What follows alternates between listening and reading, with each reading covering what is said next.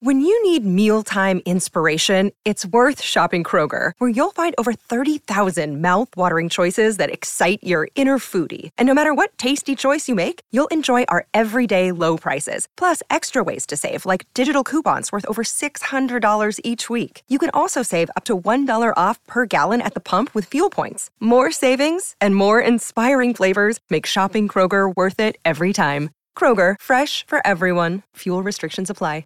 Another day is here, and you're ready for it. What to wear? Check. Breakfast, lunch, and dinner? Check. Planning for what's next and how to save for it? That's where Bank of America can help. For your financial to-dos, Bank of America has experts ready to help get you closer to your goals. Get started at one of our local financial centers or 24/7 in our mobile banking app. Find a location near you at bankofamerica.com/talktous. What would you like the power to do? Mobile banking requires downloading the app and is only available for select devices. Message and data rates may apply. Bank of America N.A., member FDIC. I'm Ted O'Connell, author of USMLE Step 2 Secrets and Chief Content Officer for Inside the Boards. This is the Step 2 Secrets podcast, where we provide you the high-yield content from Step 2 Secrets in audio format, as well as question breakdowns, so you can study on the go and get back to reclaiming some of your life.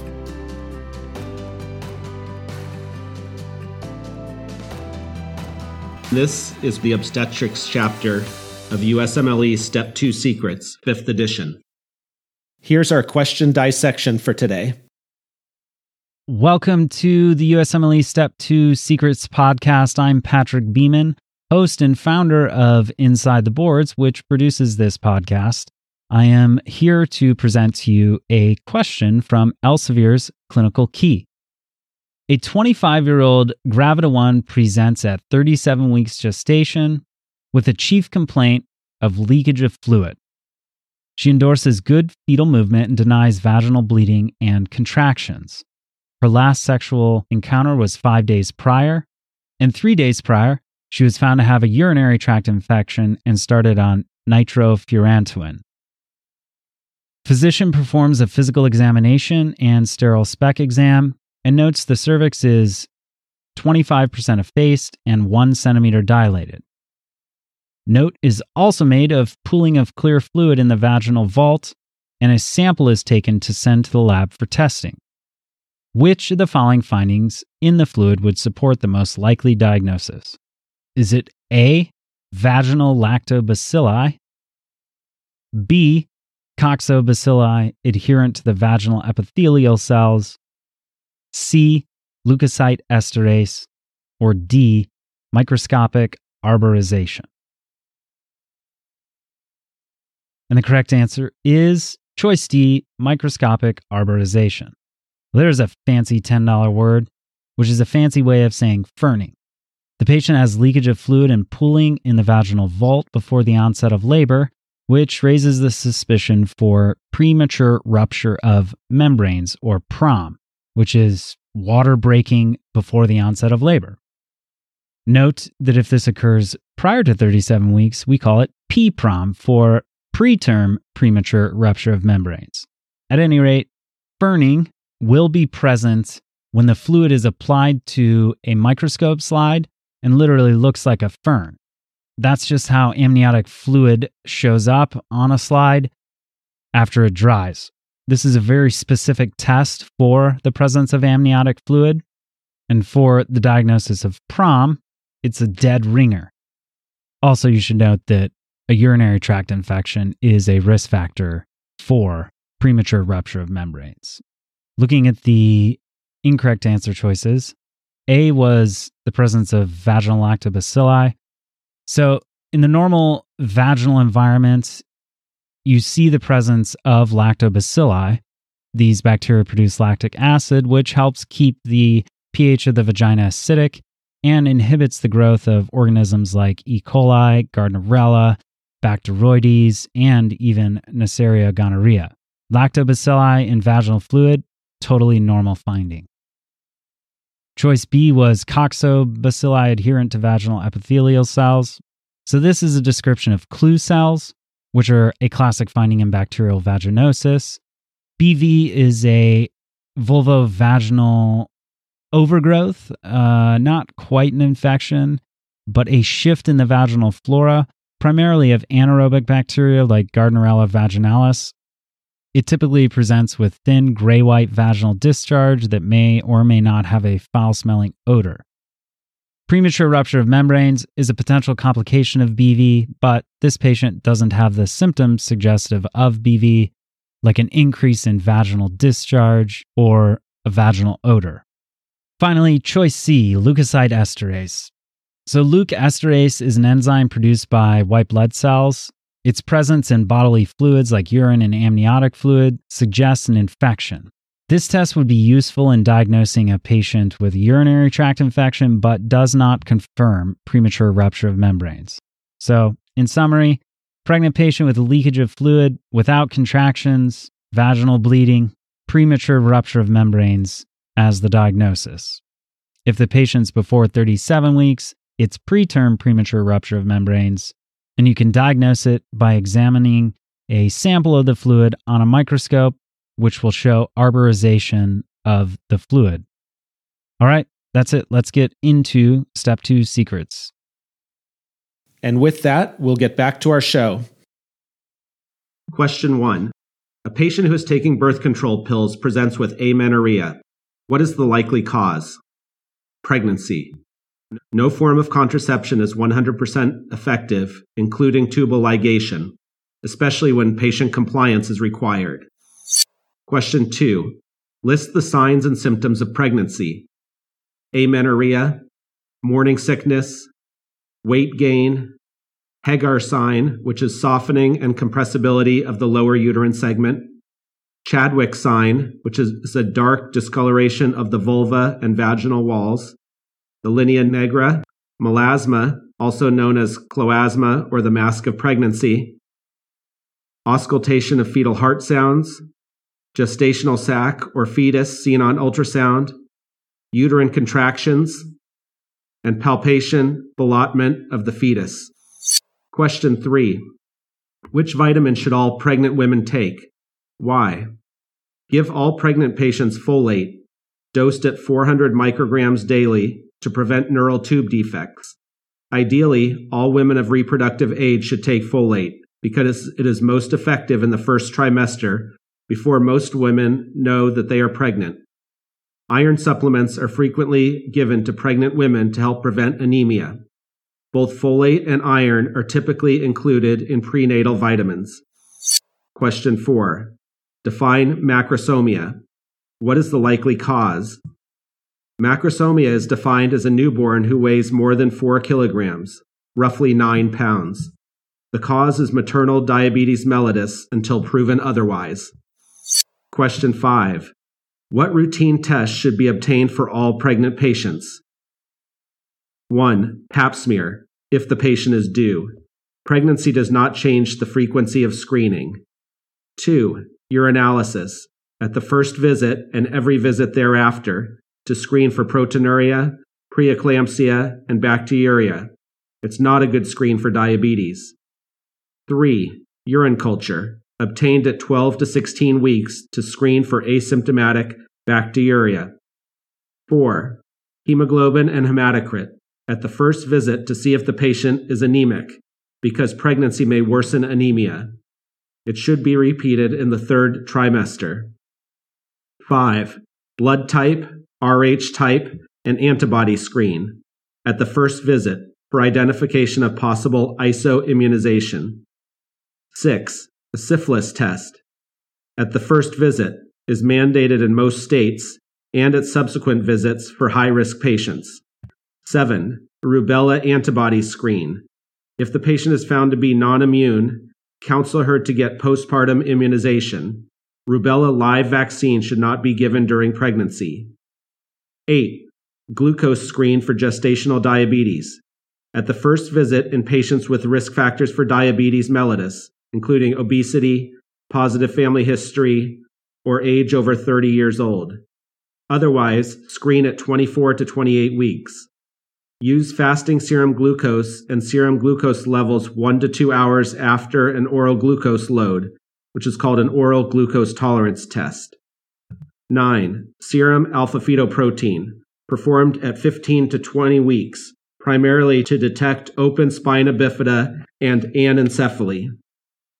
10. Hepatitis B antigen testing to prevent perinatal transmission of hepatitis B. 11. Varicella. All pregnant women should be tested for immunity to varicella, and vaccination can be offered postpartum for non-immune patients. 12. Thyroid function. Maternal hypothyroidism may affect fetal neurologic development. Maternal hyperthyroidism can lead to fetal and maternal complications. 13. An HIV test. The American College of Obstetrics and Gynecology, or ACOG, advocates an opt-out approach to screening rather than an opt-in approach to increase screening rates. 14. Chlamydia screening. The Centers for Disease Control and ACOG advocate testing all pregnant women at the first prenatal visit. 15. Down syndrome screening should be offered to all pregnant patients. There are multiple ways to screen, and we'll discuss them a little bit later in this chapter. 16. Group B beta hemolytic streptococcus, or GBS. Screen at 35 to 37 weeks with a swab of the lower vagina and rectum. And finally, others. A tuberculosis skin test should be done for women at higher risk. Testing for gonorrhea for women at higher risk of infection. Testing for toxoplasmosis is controversial. If asked, you should do chlamydia and gonorrhea cultures for any pregnant teenager.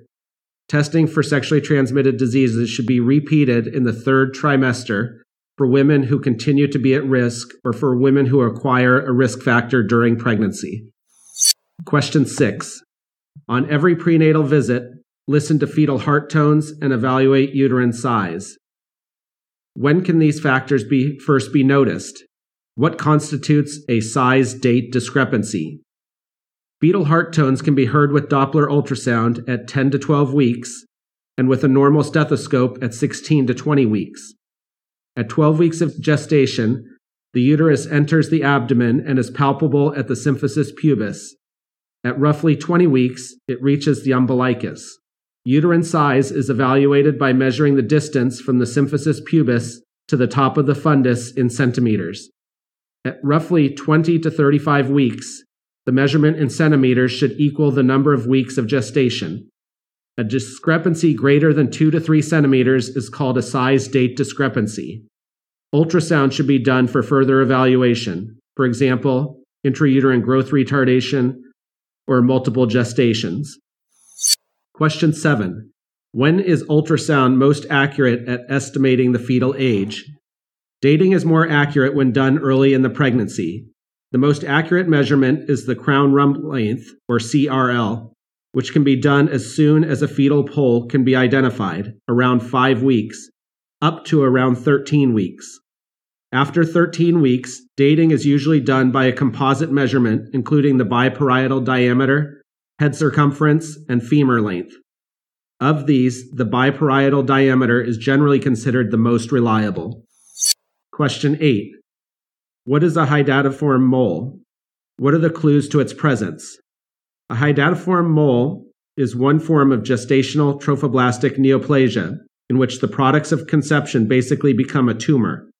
Look for the following clues: preeclampsia before the third trimester, a very high human chorionic gonadotropin, or HCG levels during pregnancy, and levels that do not return to zero after delivery or after abortion or miscarriage. First or second trimester bleeding with possible expulsion of, quote, grapes from the vagina. Grossly, the tumor looks like a bunch of grapes. And also, excessive nausea and hyperemesis can be a clue. A uterine size date discrepancy with the uterus larger than expected for dates. And finally, a snowstorm pattern on ultrasound. Question 9. Distinguish between complete and partial moles. How are hydatiform moles treated? Complete moles have a karyotype of 46XX, with all chromosomes from the father and no fetal tissue. Incomplete moles usually have a karyotype of 69XXY, with fetal tissue in the tumor. Treat hydatiform moles with uterine dilation and curettage. Then follow with serial measurements of HCG levels until they fall to 0. If the HCG level does not fall to 0 or rises, the patient either has an invasive mole or a choriocarcinoma, and increasingly aggressive forms of gestational trophoblastic neoplasia, and needs chemotherapy, usually methotrexate or dactinomycin, both of which are extremely effective. Question 10. How is intrauterine growth retardation defined? What causes it? IUGR is defined as fetal size below the 10th percentile for age. Symmetric IUGR, a decrease in abdomen and head measurements, is caused by intrinsic or fetal factors. Fetal factors include torch infections, which we'll talk about a little later, and congenital anomalies. Asymptomatic IUGR, a decrease in abdomen measurements but normal head measurements, is caused by extrinsic or maternal versus placental factors. Maternal factors include smoking, alcohol or drug use, and lupus. Placental factors include hypertension, preeclampsia, placental abruption, and twin-twin transfusion. Question 11. When should ultrasound be used to evaluate the fetus? The indications for ultrasound are now quite liberal. Order ultrasound for all patients who have a size-date discrepancy greater than 2 to 3 centimeters or risk factors for pregnancy-related problems. For example, hypertension, diabetes, renal disease, lupus, smoking, alcohol or drug use, and history of previous pregnancy-related problems. Ultrasound is also used when fetal death, distress, or abortion or miscarriage is suspected. For example, a baby who stops kicking, vaginal bleeding, or slow fetal heartbeat on auscultation. Question 12. How is fetal well-being evaluated? A non-stress test is the easiest initial screen. It is performed with the mother at rest. A fetal heart rate tracing is obtained for 20 minutes. A normal strip has at least 2 accelerations of heart rate, each at least 15 beats per minute above the baseline and lasting at least 15 seconds. A biophysical profile is composed of a non-stress test and an ultrasound evaluation, scoring fetal breathing, movement, muscle tone, heart rate, and amniotic fluid to determine oligo versus polyhydramnios. If the fetus scores poorly on the biophysical profile, the next test is the contraction stress test, which looks for uteroplacental dysfunction. Oxytocin is given, and a fetal heart strip is monitored. If late decelerations are seen on the fetal heart strip with each contraction, the test is positive. In most cases of a positive contraction stress test, a cesarean section is performed. Question 13. True or false? A biophysical profile is often used in high-risk pregnancies in the absence of obvious problems. True. For patients referred for antenatal testing, a non-stress test or biophysical profile may be done once or twice a week from the start of the 3rd trimester until delivery to monitor for potential problems. Question 14. True or false? Aspirin should be avoided during pregnancy. True. Use acetaminophen instead. One important exception is patients with antiphospholipid syndrome or a history of preeclampsia in a prior pregnancy, in whom aspirin may improve pregnancy outcome and prevent recurrent preeclampsia. Subcutaneous unfractionated heparin or low molecular weight heparin can also be used to treat antiphospholipid syndrome in pregnancy. Question 15. Define post-term pregnancy. Why is it a major concern? How is it treated? Post-term pregnancy is defined as more than 42 weeks of gestation. Both prematurity and post-maturity increase perinatal morbidity and mortality rates. With post-maturity, dystocia, or difficult delivery, becomes more common because of the increased size of the infant. In general, if the gestational age is known to be accurate and the cervix is favorable, labor is induced. If the cervix is not favorable or the dates are uncertain, twice-weekly biophysical profiles are done. At 41 weeks, most obstetricians advise induction of labor. A 2012 meta-analysis demonstrated that routine labor induction at greater than 41 weeks compared with expectant management resulted in lower perinatal mortality and a lower rate of meconium aspiration syndrome. Question 16. What two rare disorders are associated with prolonged gestation? Anencephaly and placental sulfatase deficiency. Question 17. What are the normal changes and complaints in pregnancy? Normal changes in pregnancy include nausea or vomiting, amenorrhea, heavy or possibly even painful feeling of the breasts, increased pigmentation of the nipples and areolae, Montgomery tubercles or sebaceous glands in the areola, backache, linea nigra, melasma, striae gravidarum, and mild ankle edema. Heartburn and increased frequency of urination are also common complaints. Question 18. What test is used to screen for neural tube defects? At what time during pregnancy is it measured? Explain the significance of a low or high alpha-fetoprotein level in the maternal serum. Maternal alpha-fetoprotein is most accurate when measured between 15 and 20 weeks of gestation. A low AFP may represent Down syndrome, fetal demise, or inaccurate dates. A high AFP may represent neural tube defects such as anencephaly and spina bifida, ventral wall defects such as omphalocele or gastroschisis, and also can signify multiple gestation or inaccurate dates. Question 19. What should be done if the AFP is elevated? Repeat the test. As many as 30% of elevated maternal serum AFP test results may be elevated, but are normal upon repeat testing.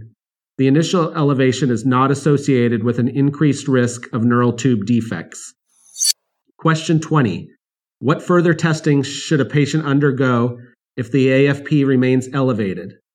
If the AFP remains elevated, the patient is advised first to undergo ultrasound to determine whether a neural tube defect or other anomaly is present. The ultrasound is also used to confirm gestational age, number of fetuses, and fetal viability. Further evaluation with amniocentesis may be required if the ultrasound findings are uncertain or there is a concern for non-visualized neural tube defects via elevated AFP levels in amniotic fluid or detection of acetylcholinesterase in amniotic fluid. There's a small risk of miscarriage after amniocentesis. Question 21. What prenatal tests are available to screen for Down syndrome? The first trimester combined test, integrated tests, sequential testing, contingent testing, the quadruple test, and maternal plasma-based tests. The ACOG recommends that all women be offered screening before 20 weeks of gestation. Question 22. What is the first trimester combined test? When is it performed? The first trimester combined test is performed at 11 to 13 weeks of gestation. The test involves determination of nuchal translucency by ultrasound, combined with serum pregnancy-associated plasma protein A and serum HCG. Chorionic villus sampling is used for women who have this first trimester screening and test positive.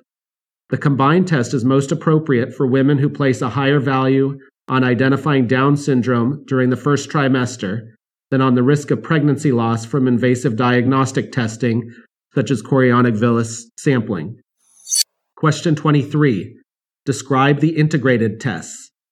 The full integrated test includes an ultrasound measurement of nuchal translucency at 10 to 13 weeks of gestation, a pregnancy-associated plasma protein A at 10 to 13 weeks of gestation, and alpha-fetoprotein, unconjugated estradiol, HCG, and inhibin A at 15 to 18 weeks of gestation. Results of the full integrated test are not available until the second trimester. The full integrated test is most appropriate for women who place a higher value on minimizing the risk of pregnancy loss from invasive diagnostic testing than on first trimester identification of Down syndrome. The serum integrated test is the same as the full integrated test, but without the ultrasound evaluation of nuchal translucency.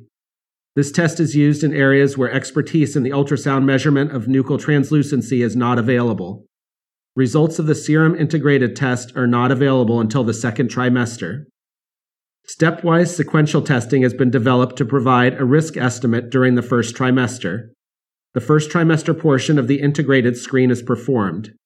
If the tests indicate a very high risk of having an affected fetus, chorionic villus sampling is offered. Those women whose results do not place them at very high risk of having an affected fetus go on to have the second trimester portion of the screening. Contingent testing has not been proven efficacious in a prospective clinical trial. Question 24. What is the quadruple test? For whom is it typically used? When is it performed?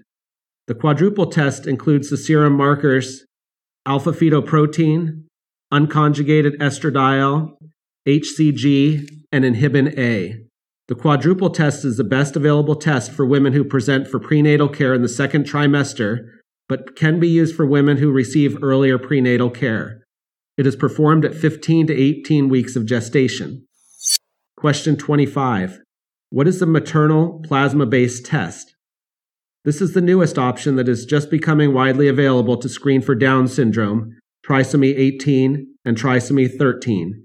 This test, also called cell-free fetal DNA testing, detects fetal DNA in the circulation. It has detection rate greater than 98%, false positive rate of 1%, and false negative rate of 1.4% for Down syndrome. The detection rates are lower and the false negative rate higher for trisomy 18 and trisomy 13.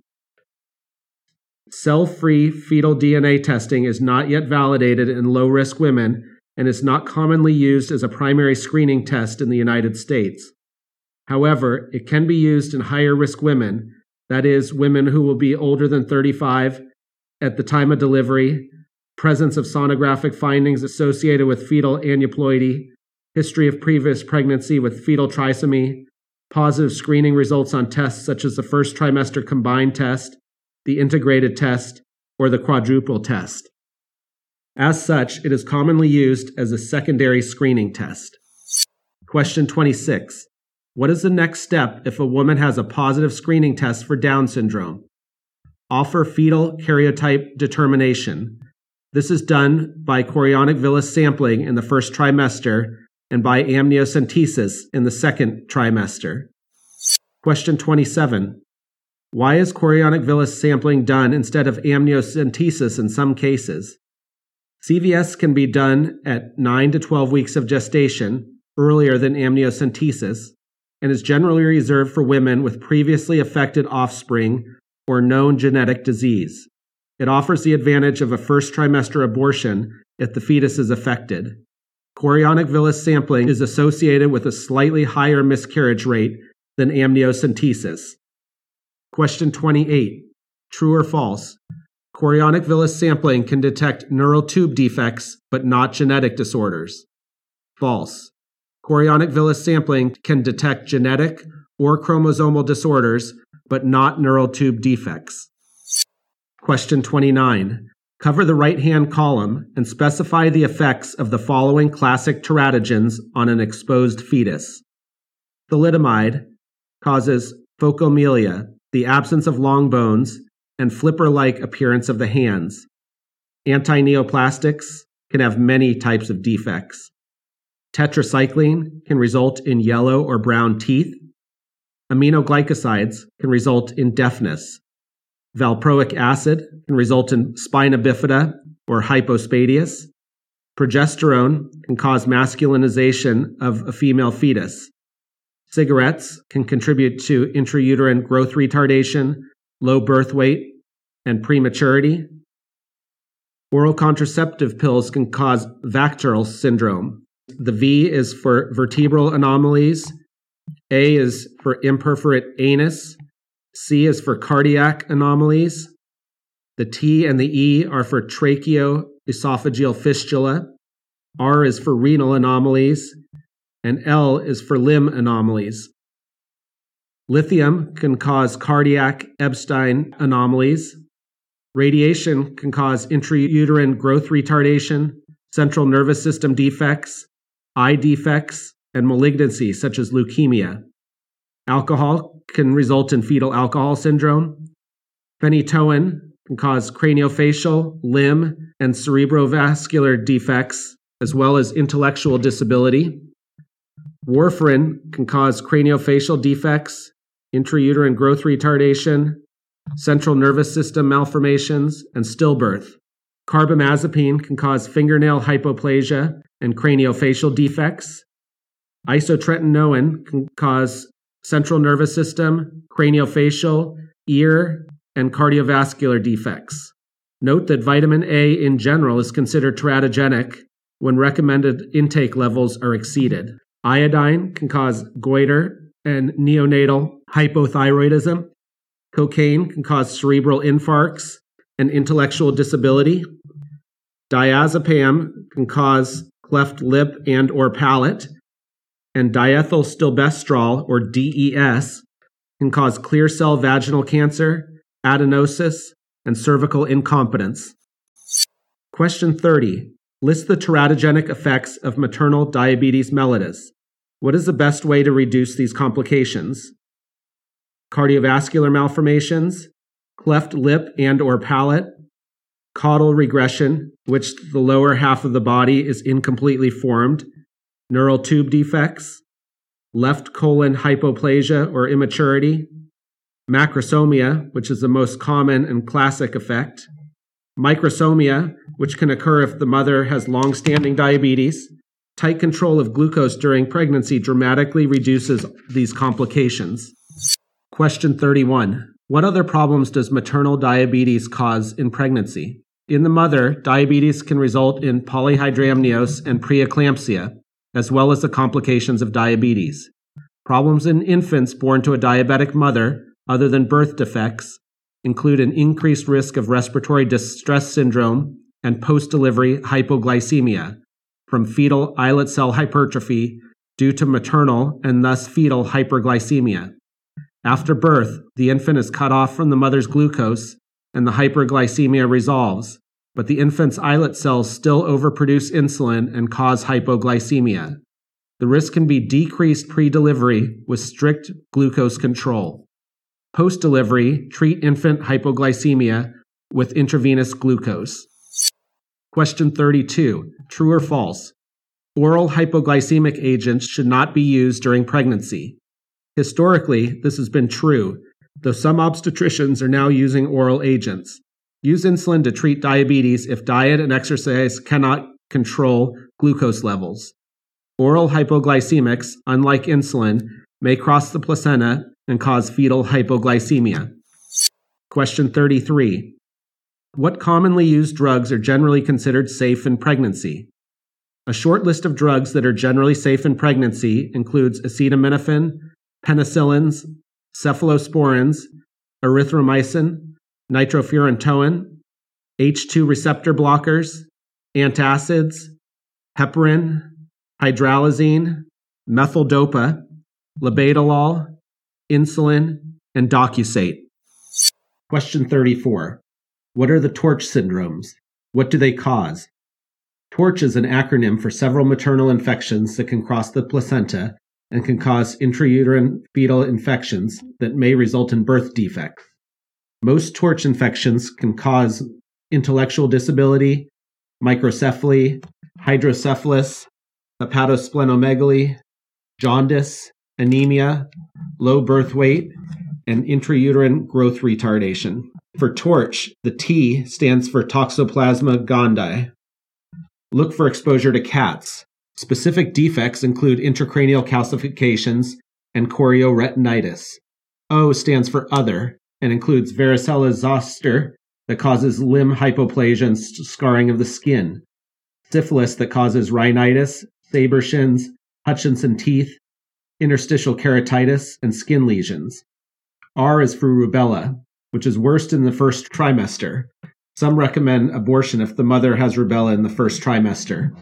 Always check antibody status on the first visit in patients with a poor immunization history. C is for cytomegalovirus, the most common infection of the TORCH group. Look for deafness, cerebral calcifications, and microphthalmia. H is for herpes.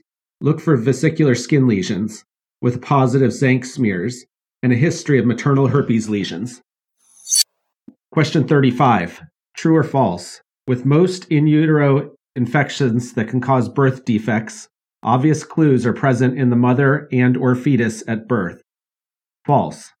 Although the USMLE probably will give clues, the mother may be asymptomatic, that is, she may have a subclinical infection, and the infant may be asymptomatic at birth, developing only later such symptoms as learning disability or autism. Question 36. What do you need to know about HIV testing and transmission in mother and child?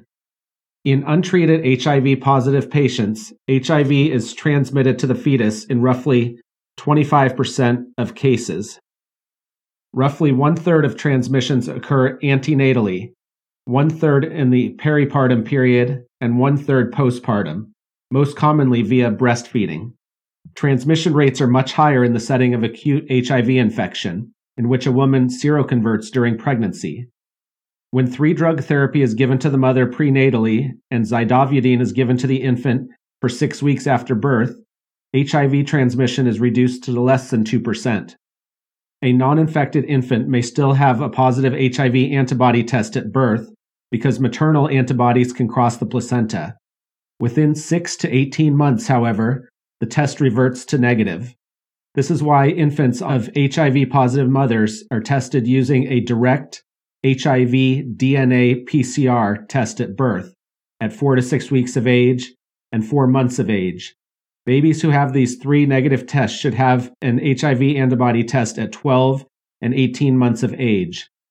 Cesarean section is recommended for viremic women with a viral load greater than 1,000 copies at the time of delivery in order to prevent HIV transmission to the child. Mothers with HIV should avoid breastfeeding since the virus crosses into breast milk. The World Health Organization recommends that in developing countries, mothers continue breastfeeding while the mother or infant takes antiretroviral drugs. Question 37. What should you do if a pregnant woman has genital herpes? A decision is generally made when the mother goes into labor, not beforehand. If, at the time of true labor, the mother has active, visible genital herpes lesions, do a cesarean section to prevent transmission to the fetus. If, at the time of true labor, the mother has no visible genital herpes lesions, the child can be delivered vaginally. Women with a history of genital herpes should be offered suppressive therapy with acyclovir to maximize their chance at a vaginal delivery. Question 38. What should you do for the child if the mother has chronic hepatitis B or chickenpox? If the mother has chronic hepatitis B, give the infant the first hepatitis B vaccine shot and hepatitis B immunoglobulin at birth and a bath as soon as possible. If the mother contracts chickenpox in the last 5 days of pregnancy or the first 2 days after delivery, give the infant varicella-zoster immunoglobulin. Question 39. How do you treat gonorrheal and chlamydial genital infections during pregnancy? The treatment for gonorrhea remains unchanged because ceftriaxone is safe during pregnancy. For chlamydia infection, give azithromycin, amoxicillin, or erythromycin base instead of doxycycline or erythromycin estolate. Question 40. How is tuberculosis treated in pregnancy?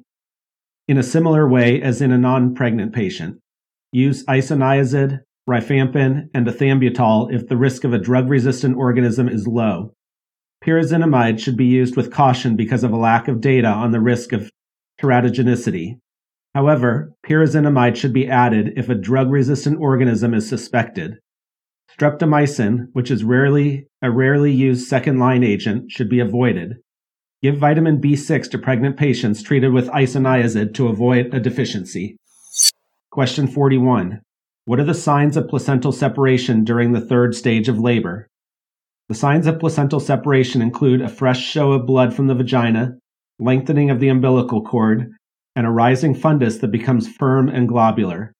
If placental separation does not occur within 30 minutes of delivery, diagnose a retained placenta. Question 42. True or false? After cesarean section, a patient may have a vaginal delivery in the future. It depends on the type of cesarean. After a classic vertical uterine incision, Patients must have cesarean sections for all future deliveries because of the increased rate of uterine rupture with vaginal delivery. After a low transverse horizontal uterine incision, the incision of choice, a patient may deliver future pregnancies vaginally with only a slightly increased risk of uterine rupture. Question 43. Define lochia. When is it a problem? For the first several days after delivery, some vaginal discharge, known as lochia, is normal. It is red for the first few days and gradually turns white or yellowish white by day 10. If the lochia is foul-smelling, suspect endometritis. Question 44. What treatment may be given to a woman who does not want to breastfeed? Because the breast can become engorged with milk and thus quite painful, you may prescribe tight-fitting bras, ice packs, and analgesia to reduce symptoms. Medications for the suppression of lactation, such as bromocriptine and estrogens or oral contraceptive pills, are generally no longer recommended due to risks of thromboembolism and stroke. Question 45. List the common contraindications for breastfeeding. 1. Use of alcohol or illicit drugs, with a few caveats that won't be tested on the USMLE. 2. HIV infection, though the World Health Organization recommends breastfeeding in developing countries, as noted in the previous question 36, because of the risks of unsafe drinking water. 3. Some medications, including anti-neoplastic agents, anti-metabolic agents like cyclophosphamide or mercaptopurine, some anticonvulsants such as topiramate, and amiodarone. Question 46. What are the options for anesthesia in obstetric patients? Why? Many women elect to manage the pain of labor with breathing and other relaxation techniques. Epidural anesthesia is the most common method in obstetric patients and is generally safe and effective. Spinal anesthesia can interfere with the mother's ability to push and is associated with a higher incidence of hypotension than epidural anesthesia, but is commonly used for anesthesia in cesarean sections. General anesthesia is the method of choice for emergent cesarean sections when time is of the essence, but it involves a higher risk of aspiration and resulting pneumonia because the gastroesophageal sphincter is relaxed in pregnancy, and patients usually have not refrained from eating before going into labor. There is also concern about the effect of general anesthetic agents on the fetus. Question 47. True or false? Asymptomatic bacteriuria detected on routine urinalysis should be treated during pregnancy. True. Up to 20% of patients develop cystitis or pyelonephritis if untreated. This rate is much higher than in non-pregnant patients, who should not be treated for asymptomatic bacteriuria. In pregnancy, the gravid uterus can compress the ureters, and increased progesterone can decrease the tone of the ureters, increasing urinary stasis and the risk of urinary tract infection. Question 48. What do you need to know about vaginal GBS colonization and pregnancy? Pregnant women should be tested for vaginal GBS at 35 to 37 weeks gestation. Women who are carriers should be treated during labor with penicillin G or ampicillin. Earlier testing and treatment, such as during the second trimester, is ineffective because GBS frequently returns, and usually they are dangerous only during labor and delivery. The exception is for women with GBS bacteriuria, which is often detected on first trimester screening urine culture. These women are not retested but are treated empirically during labor, as they are assumed to be chronically colonized with GBS. The reason for treating asymptomatic carriers is to prevent neonatal sepsis and endometritis, both of which are commonly caused by GBS. Question 49. When does mastitis occur? How do you recognize and treat it? Mastitis, or inflammation of the breast, usually develops in the first 2 months postpartum.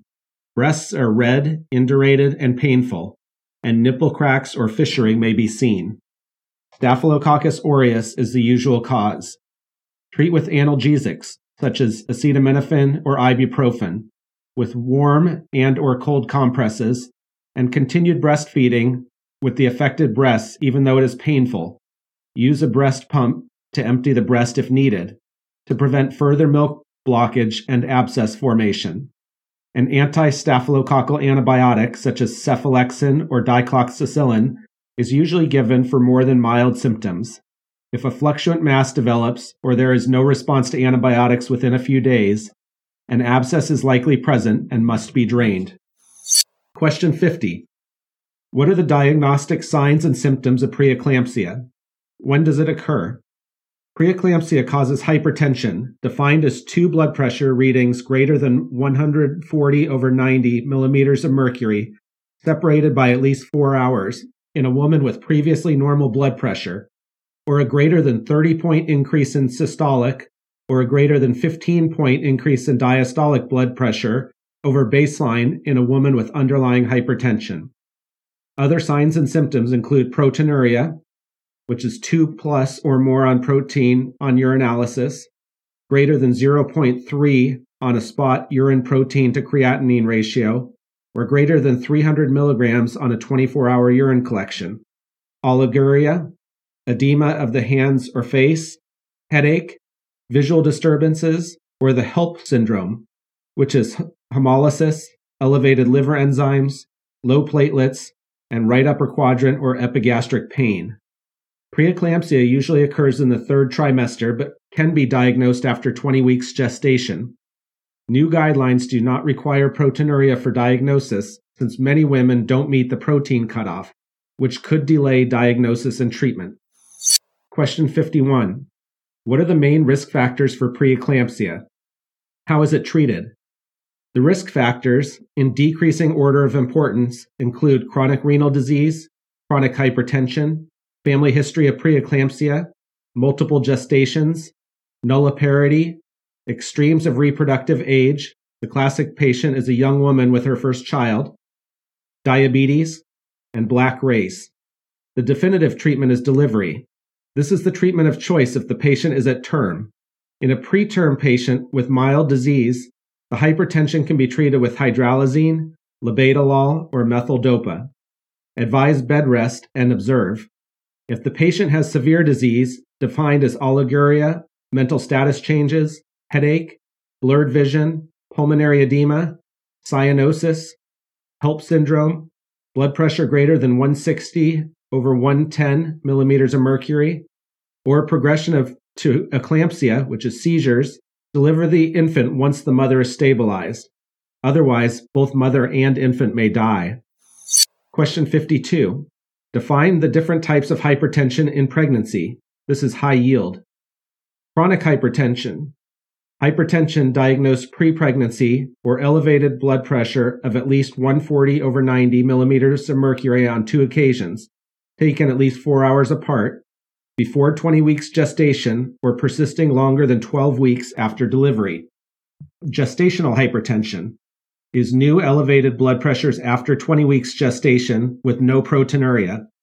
If a patient presents for care after 20 weeks of pregnancy, you may not be able to differentiate chronic hypertension from gestational hypertension. Preeclampsia.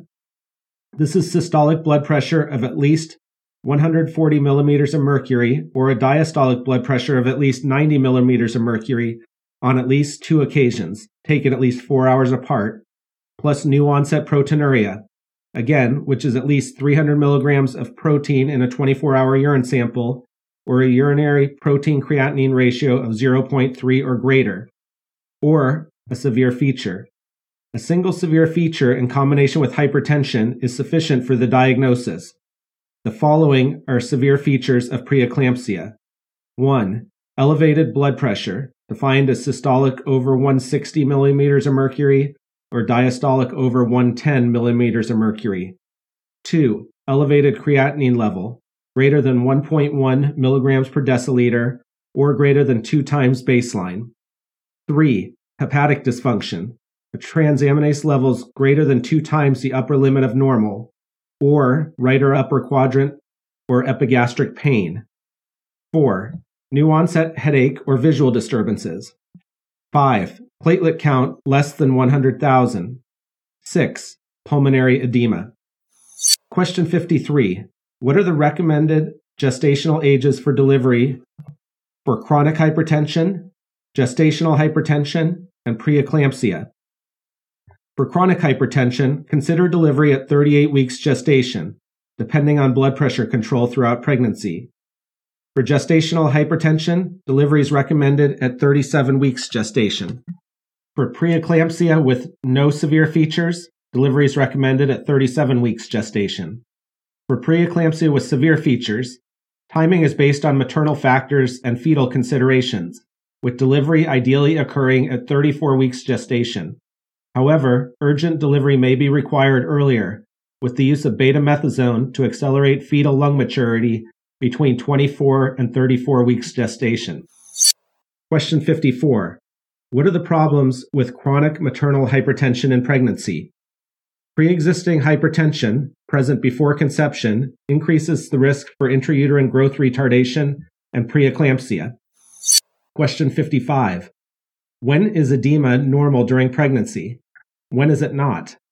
Mild ankle edema is normal in pregnancy, but moderate to severe edema of the ankles or edema of the hands or face is likely to be preeclampsia. Question 56. What should you consider if preeclampsia develops before the third trimester? The possibility of gestational trophoblastic disease, that is, hydatiform mole or choriocarcinoma. Question 57. Distinguish between preeclampsia and eclampsia. How can eclampsia be prevented?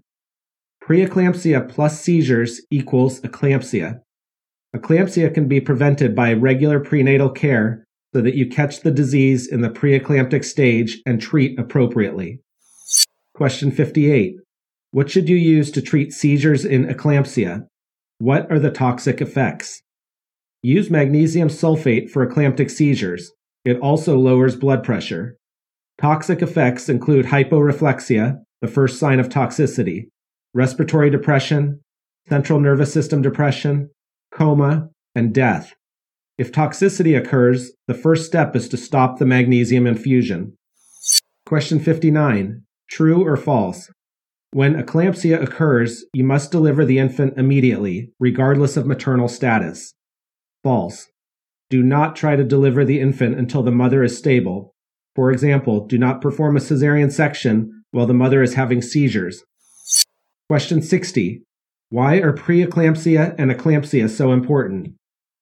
Preeclampsia and eclampsia cause uteroplacental insufficiency, intrauterine growth retardation, fetal demise, and increased maternal morbidity and mortality rates. Question 61. True or false? Preeclampsia and eclampsia are risk factors for development of hypertension in the future. False. But they are risk factors for later cardiovascular disease. Question 62. What are the major causes of maternal mortality associated with childbirth? In decreasing order, pulmonary embolism, pregnancy-induced hypertension, including preeclampsia and eclampsia, and hemorrhage. Question 63. How do you recognize an amniotic fluid pulmonary embolism? Look for a recent postpartum mother who developed sudden shortness of breath, tachypnea, chest pain, hypotension, and disseminated intravascular coagulation. Treatment is supportive. Question 64. Divine oligohydramnios. What causes it? Why is it worrisome? Oligohydramnios means a deficiency of amniotic fluid, less than 500 milliliters, or an amniotic fluid index of less than 5. Causes include IUGR, premature rupture of the membranes, post-maturity, and renal agenesis, Potter disease.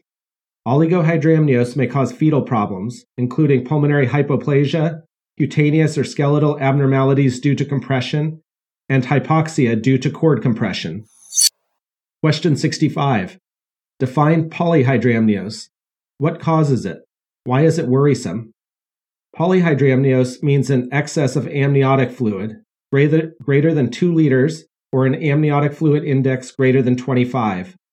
Causes include maternal diabetes, multiple gestation, neural tube defects such as anencephaly and spina bifida, gastrointestinal anomalies such as omphalocele and esophageal atresia, chromosomal abnormalities such as trisomy 18 and 21, and hydrops fetalis. Polyhydramnios can cause maternal problems, including postpartum uterine atony, with resultant postpartum hemorrhage, and maternal dyspnea, an overdistended uterus compromises pulmonary function. Question 66. When does a standard home pregnancy test become positive? Roughly 2 weeks after conception, about the time when the woman realizes that her period is late. A big thank you to Elsevier Incorporated, my publishing company behind USMLE Step 2 Secrets, for allowing us to put out this book in audio format. Please check out the other Inside the Boards podcasts over at InsideTheBoards.com, including the main Inside the Boards podcast and the Inside the Boards Study Smarter series for question breakdowns and tips on getting through medical school. And with that, we wrap up today's episode of USMLE Step 2 Secrets. Hi, this is Ted O'Connell. I just wanted to let you know real quick that when the time comes for you to begin studying for the USMLE Step 3, we actually now have a USMLE Step 3 subscription podcast. So I encourage you to check that out over at medprep2go.com. We have sample episodes available. And even if you're studying for Step 2, you may actually find some of this content really useful for your studies. So please do check it out.